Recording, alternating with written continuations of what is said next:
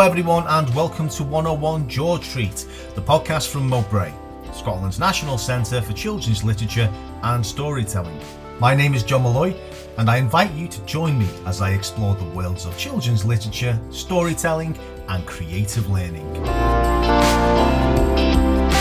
The theme for today's show is storytelling in Scottish culture, and my guest for today is none other than Donald Smith. Donald is the director of the Scottish International Storytelling Festival. He's a founding member of the Scottish Storytelling Forum, Edinburgh's Good Crack Club, and is currently chief executive of TRACS, which stands for Traditional Arts and Culture Scotland. Based in Edinburgh, TRACS is an organisation that aims to bring together Scotland's traditional arts. Donald, what's your favourite children's story? My favourite children's book is such a common choice, which is Treasure Island. And I think that Treasure Island embodies this magic of the map from which it all comes and the adventure starts. And I feel that Stevenson just manages to pull together. There's not a wasted word. There's atmosphere. There's vivid characters. And that's been a book that's lived with me since childhood. You have an interest and a fascination on location and place. And when you mentioned about Treasure Islands, you mentioned about the map. And I agree with you, stories that have maps attached to them. You see this with Lord of the Rings and The Hobbit. It's a guide for your imagination. And I've noticed that this idea of place, of location, it re-emerges over and over again in the work that you do. Why do you think that is? There's an interesting thing about the older forms of storytelling based on, just oral traditions, but this is also picked up in films, that there's a visual structure to the story. Often that's a journey that is going through a specific landscape or through different stages. And I think there's something about all this that is just fundamental to memory. Is how our memory works. We remember places, we remember physical things, we remember moving through there's a kind of sensory aspect to it. And what I found, and this was not something that I have had grand theories about, it's just something thinking about doing all this stuff so much over the years, that having a vivid visual imagery in storytelling, whether that's spoken or written or a combination of the two, is absolutely central to catching people's attention. And they used to say, and we're in this kind of conversation now, the pictures are better on the radio. So it's this thing about the power to visualize. It's just central, and storytellers in all media who observe that and adhere to it and are inspired by it just start, 3 laps ahead. This is pure speculation, but I'm trying to imagine storytellers of old, back in the days when it wasn't quite as easy to nip on a train or get in a car and drive to wherever. For a storyteller to offer an image of a location, that in itself was a form of escapism, particularly if you were a farmer or if you worked the land. It was a form of escapism, and maybe that translates in now when we're given a map in a story, we can kind of imagine ourselves in that map. There's a whole pile of things about this power of the journey in storytelling that are very, very interesting. So on the one hand, you can say, yes, this is something that people imagined and it moved them out into a different kind of dimension. Well, actually, one of the things that I have found very, very interesting is that when you dig back into it, people in the past did move around more than we perhaps imagine. We have this slight notion of people being in settled communities. But when you go back, particularly in family history, this is true of myself, but also when you get people talking about the family history and people who dig back into their family history, there's much more moving around in it than one might imagine.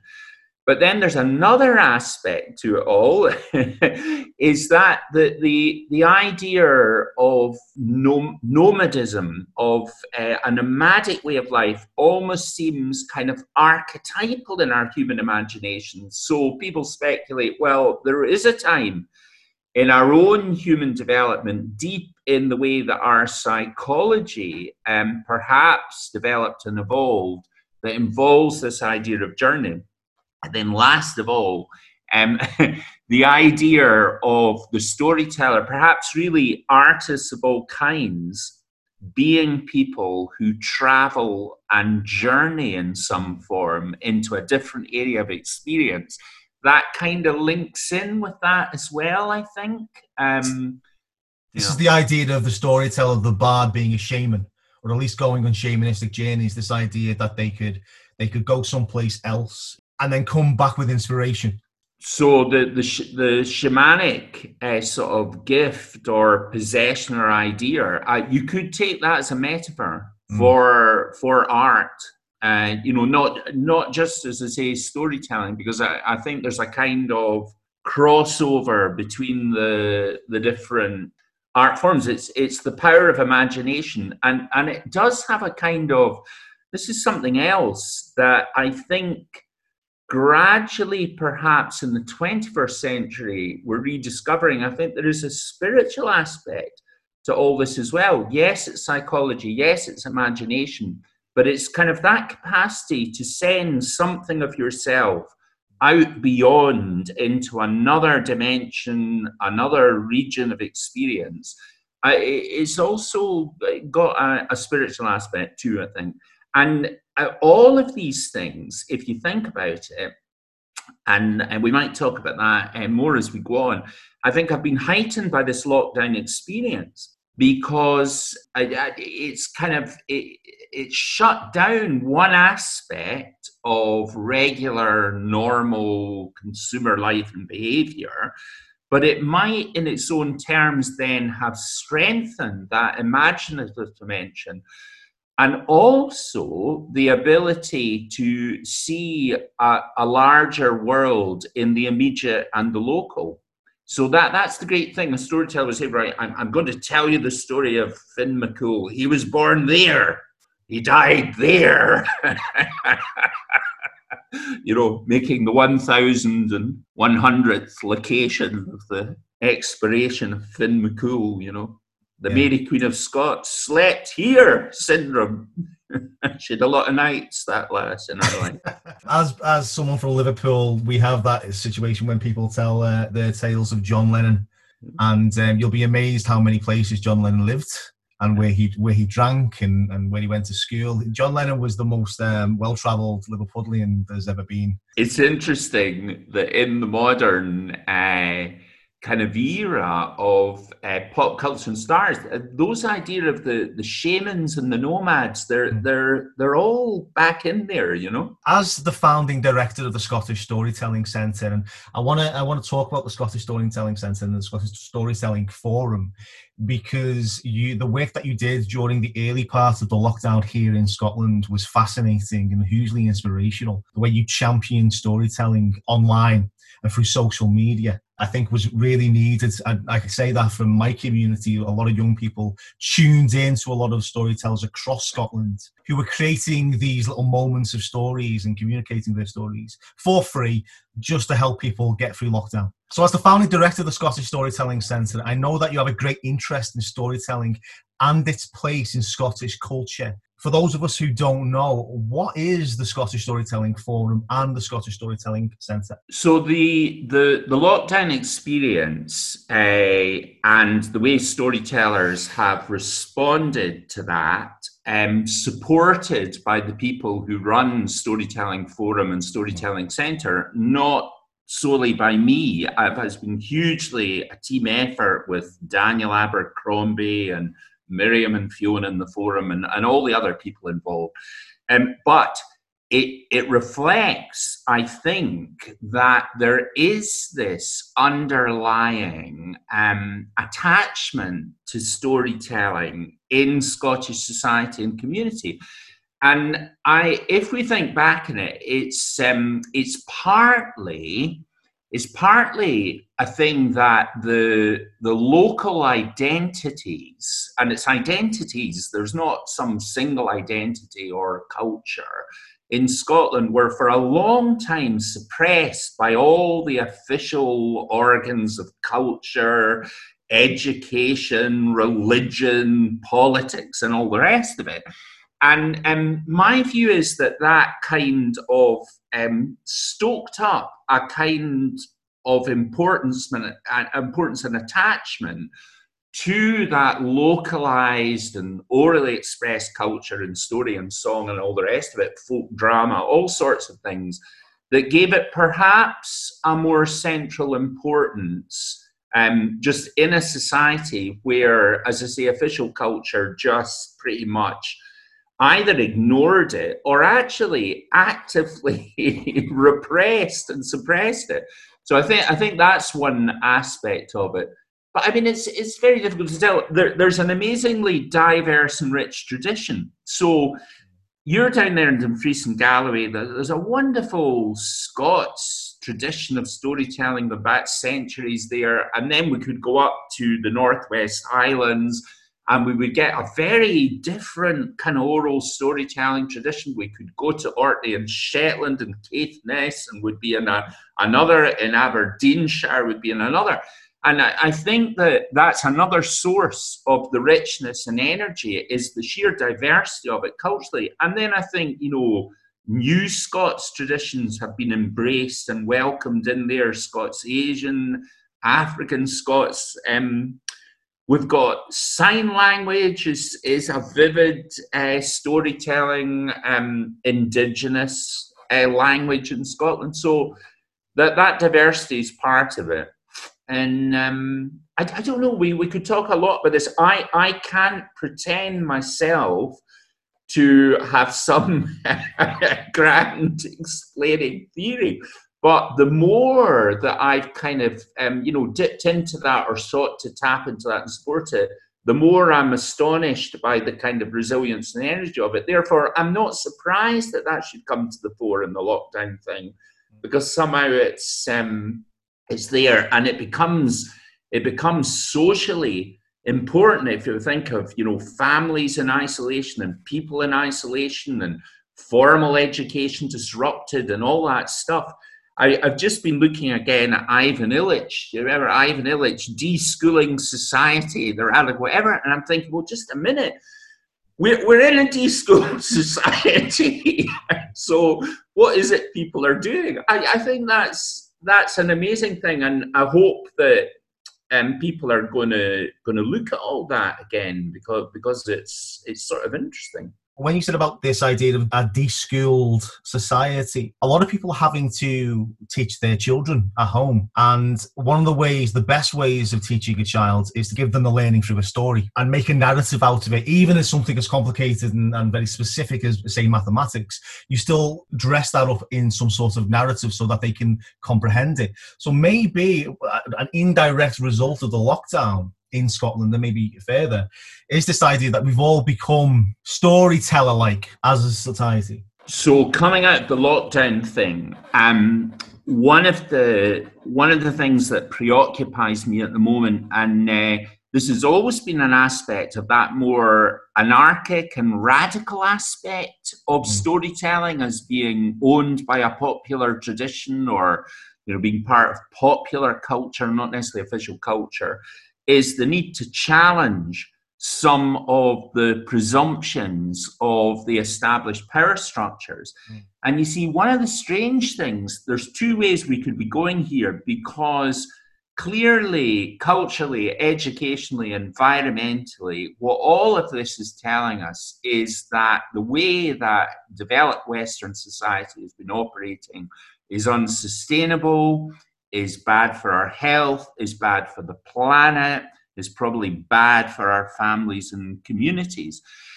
And yet at the same time, there's this incredible, we must get back to normal. Everything must go back, get out there, spend, whatever. Yes, get on a plane and go and trash somewhere in Spain, you know, and get really sloshed.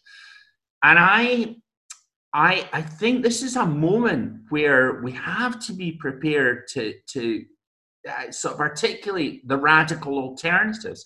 So I make a parallel to that. My other big activity during lockdown has been gardening, right? So I'm very involved in this whole community gardening movement. I'm involved myself in 2 different community gardens. Now, they have absolutely flourished during this, because not only are they, centres of health and whatever, they're community places which are spacey, that people can interact. We set up bicycle repair workshops with, made food to deliver to people who are shielding and isolated.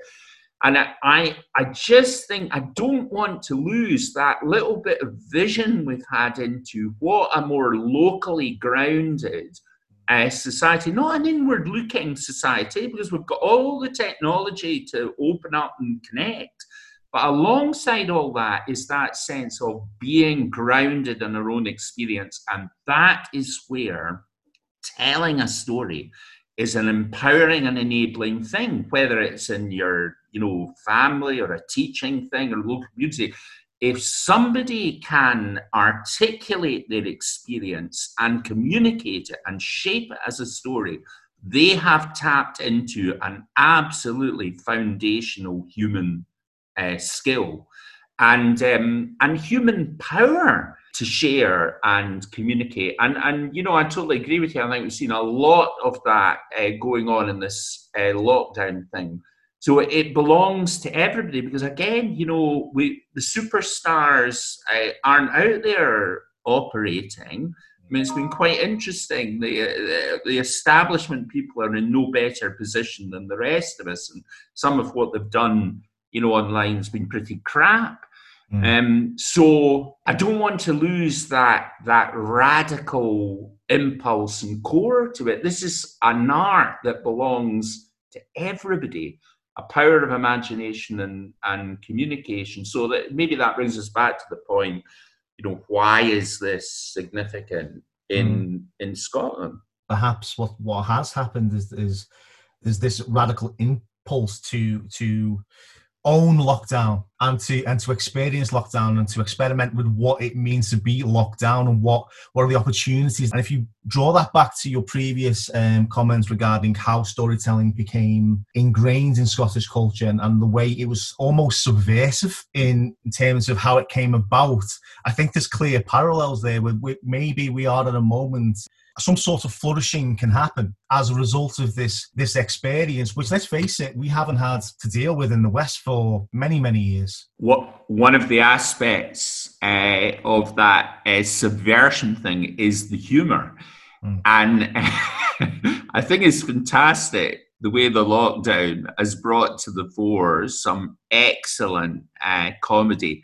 And I mean, particular examples of that, of course, are that we've had these kind of formats where the state powers, whether it be the UK, the US, or whatever, have sought to direct or communicate with the wider public. And then you have these comics come in and just pick that up and spin it round and turn it back, and immediately is exposed how hollow, or actually just ridiculous and absurd, some of what's been put across is. And there's an interesting thing as well, because somewhere, you see, I love the live thing. We don't ever want to lose the live connection, and that is going to gradually, come back and be rebuilt, and we're so over the moon when I saw a wee film yesterday of one of my granddaughters having her first sort of play day with one of her pals. So they're 4 and 5 years old, and it was just ecstasy. They were in such joy. They almost couldn't keep their feet on the floor. It was so over the moon, fantastic. So of course we want that to come back. But you see, what the lockdown has shown is that more personal power of communication articulation can also use social media and the Zooms and all the rest of it to connect. So I think that has proved the potential creativity of this interaction between the digital and the live, the face-to-face and the more remote communication. We've made a virtue out of handling that, and I think that's pretty interesting. It shows the potential, the creative potential that's there. One of the most moving things for me, it's been really interesting, for God, I'm not going to remember how many decades, but when we started the local storytelling club in Edinburgh, the Good Crack, in the Waverley Bar, which has been a monthly thing that's gone on come rain, shine, or forever for 30-something years, and has been derailed by this. Yeah, it's gone online, and the amazing thing is somebody will come in from Australia to tell a story. And in the immediate live digital space, just like maybe at the Good Crack, you would have somebody from down the road and somebody who was visiting from Thailand and somebody who was studying from California, whatever, all there, or Ghana or wherever it might be. So that's still been able to happen. And suddenly the personal can be communicated across barriers of continents, of distance, of culture. And again, that sense of the storytelling being a common lingo, something that reaches across cultures to share just what it feels to be human and what it feels to be human at this time. Is that why we have the Scottish Storytelling Centre as a focal point for these stories, and for opportunity for people to not only to celebrate and remember stories from the past and explore those stories, but also as a way of generating new stories and sharing new stories? So I'll tell you a funny thing about this whole business of the Scottish Storytelling Centre, which is kind of like, is it, oh yes, and here's Donald Smith, and he was involved in setting up the Storytelling Centre, etc. So at the beginning of things, there was absolutely no concept of having a physical centre. The whole thing began with small groups of people seeking to keep that older tradition of live storytelling, to provide context and spaces where that could happen, and to encourage people to develop their storytelling skills and explore the traditions and all the rest. And it was only much further down the line that people began to say, well, this is good, all this is happening, but hey, we're the invisibles. This is the invisible art form or the invisible cultural movement or whatever. And they said, we need that something above the horizon that says, here's an access point, okay? And that's where the idea came. And I remember it was so sort of difficult, or I was quite reluctant about the whole thing. And I thought, why do we want to saddle ourselves with a building or whatever? And in the end, somebody came in and interviewed every single working storyteller at that time. I think at that time we'd got up to 47 across Scotland, in Orkney and Freeston Galloway, whatever it was, and really did a quite in-depth interview with what they felt about their practice, about what was going on in society, the need. And there was this huge push for a storytelling centre, and furthermore, a huge push to say, and it should be in Edinburgh, we should be on the front end of whatever. And then that to be followed through, and it was followed through with some struggles or difficulties. But the point, and I'm getting round someone here, I got in circles, is everywhere needs a storytelling centre. Whether that's Bray and the Stove and whatever, and in every part of Scotland, whether it's the library or it's everywhere needs a storytelling centre. And it's going to take a different form in different places. So the storytelling centre based in Edinburgh has had a particular function. It's developed a particular set of facilities that work well for different kind of aspects of sporting storytelling. But it can never be the be all and end all. And I have a lot of visitors coming, which is great, and people contact me over and they're saying, we are hoping to set up a storytelling centre. And I just always say, that is so fantastic. But, remember, it will be different for you. It will be a different, because of the opportunities of the different combinations of things. But the core function is the same, a meeting place, a point of encouragement, of sharing skills, of exploring different aspects of contemporary storytelling, of storytelling in the past, but it'll take a different form in each place. And I think it's sort of central to how we think about communities and culture. In that case, I guess the Scottish International Storytelling Festival is a celebration of that. So we have a focal point, a base, as well as other regional bases around Scotland. But we also have this great big festival where we can shout to the world, just this is an art form that's ours. We encourage it, we celebrate it, and this is what we can do. So the storytelling festivals had developed an interesting role, because during the time that all this has been stirring on in Scotland, there's been parallel things happening in other cultures across the world. And what I love about that is it involves developed societies, developing societies, all sorts of different cultures and traditions. And in some cases, the values are reversed, because societies that may not be, and cultures that may not be in present day terms economically rich, can be rich in story and tradition and wisdom about ecological connection and the nature of human life and all the rest of it. So the point about the festival is to enable that to happen. And that, as you say, we get a shout out, but actually we get all this listening in. And even this year, the Global Lab thing, we're going to hear from India, we're going to hear from different parts of the world and what's going on. And that'll have this extra edge, because everywhere, this is a global crisis we're facing. And it does need us to dig into global human resource, and that includes cultural resource. And then the other thing about the festival, and that will be particularly strong this year, is the spread across Scotland. So in the time that I've been involved in this, you just see more and more communities saying, well, just a minute, what about what stories do we have, and what are our international connections? So it was wonderful last autumn to see the Wild Goose Festival in Dumfries and Galloway. So we had an Arctic connection strand in the Storytelling Festival, but that was encapsulated and celebrated most strongly in Dumfries and Galloway, with all that wonderful Arctic connection about explorers, about the migration of the geese.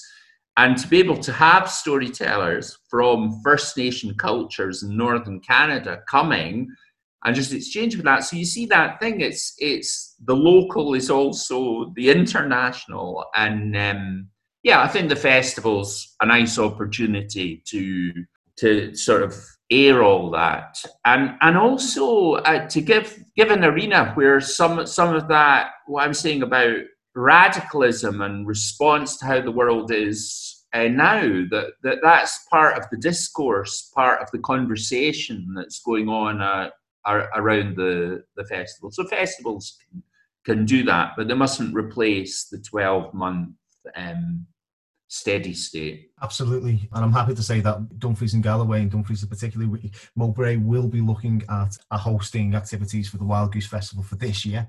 Donald, I'm fascinated by this idea of site-specific storytelling and the connection with location. Could you talk a little bit more about that?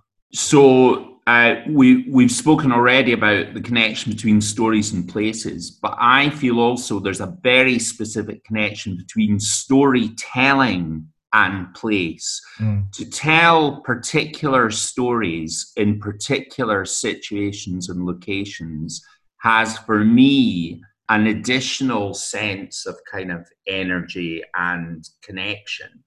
And I think it is a bit of an art. Now, it's I learned about some of this, and we still have in Scotland a very strong example of a sort of local Sheniki type storyteller, which is Shoris McPherson in Skye. And for many years, I used to take people up to Skye, and we used to sort of make a thing of the journey, exploring different locations that went up. But the extraordinary thing was that you could walk around this community in Glendale and hear the stories of that place told in the style and manner and tradition of that place by somebody of that place. And I think there was very special lessons around that for how storytelling was re-emerging and, having a sort of rebirth in Scotland, was not to lose that connection. And it's a sort of three-way connection, because it's about where I am standing, where we are standing and telling this thing, but it's also about enabling the people there to experience it. Now, there's an interesting parallel with site-specific theatre and drama here, which I've also been involved a bit in. And when that works best, there's almost an element of ritual about it, ritual of place. We have to use this specific, we have to tap into the energy of this place and the culture of this community and express it. So on a small scale and in a flexible way, I think that storytelling and location is a kind of ritual, and small r ritual. And it's just so important, not to people to plonk themselves somewhere and launch into a long rambling sort of performance or tale. That's not what it's about. It's the story's here, it's there.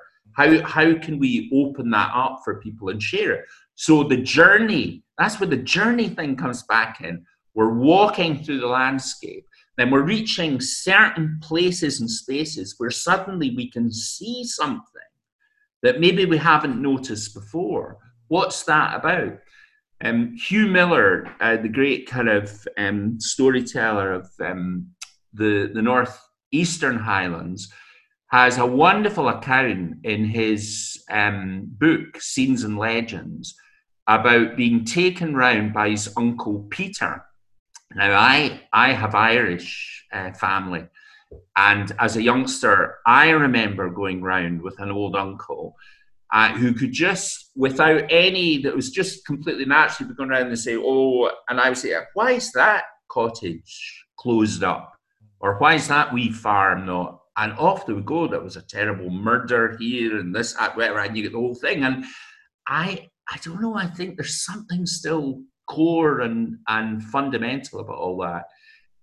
Miller's uncle Peter told him an amazing story about two young women who promised, having experienced the lying in of an old lady by the local women, and they got kind of drunk and all the rest of it, absolutely promised each other that if either of them died, the other one, this was at 11 or 12 years old, that the other one would be there to be at their lying in and to wash the body and all the rest of it.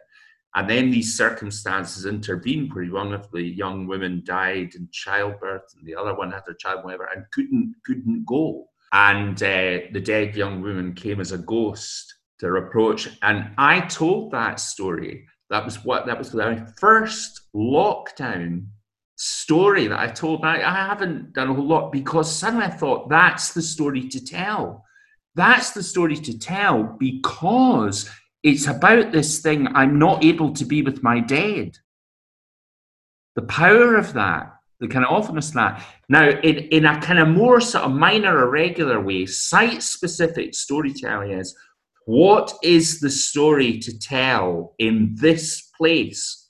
What is the story that's speaking to me here, asking to be told? I'm fascinated by this because we mentioned earlier on in the episode that one of the joys of stories is that it can take you to a different place.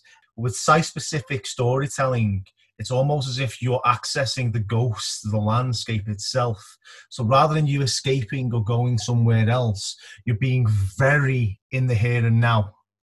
Not just in terms of physically, but mentally and emotionally. You're tapping in to, again, the echoes, the ghosts of the past of that particular place. It must be an incredibly immersive, visceral experience, not just for the storyteller, but also for the audience members. This idea of you're evoking the spirits of place, the spirits of people past, that I totally believe that's so important. But you see, to do that, to help enable the audience to have that, or the group or whatever it is, to have that access, you have to be tactful. You have to think, what do I need to do, but what is enough to do? What is too much to do, okay? But also I think that something in yourself opens up.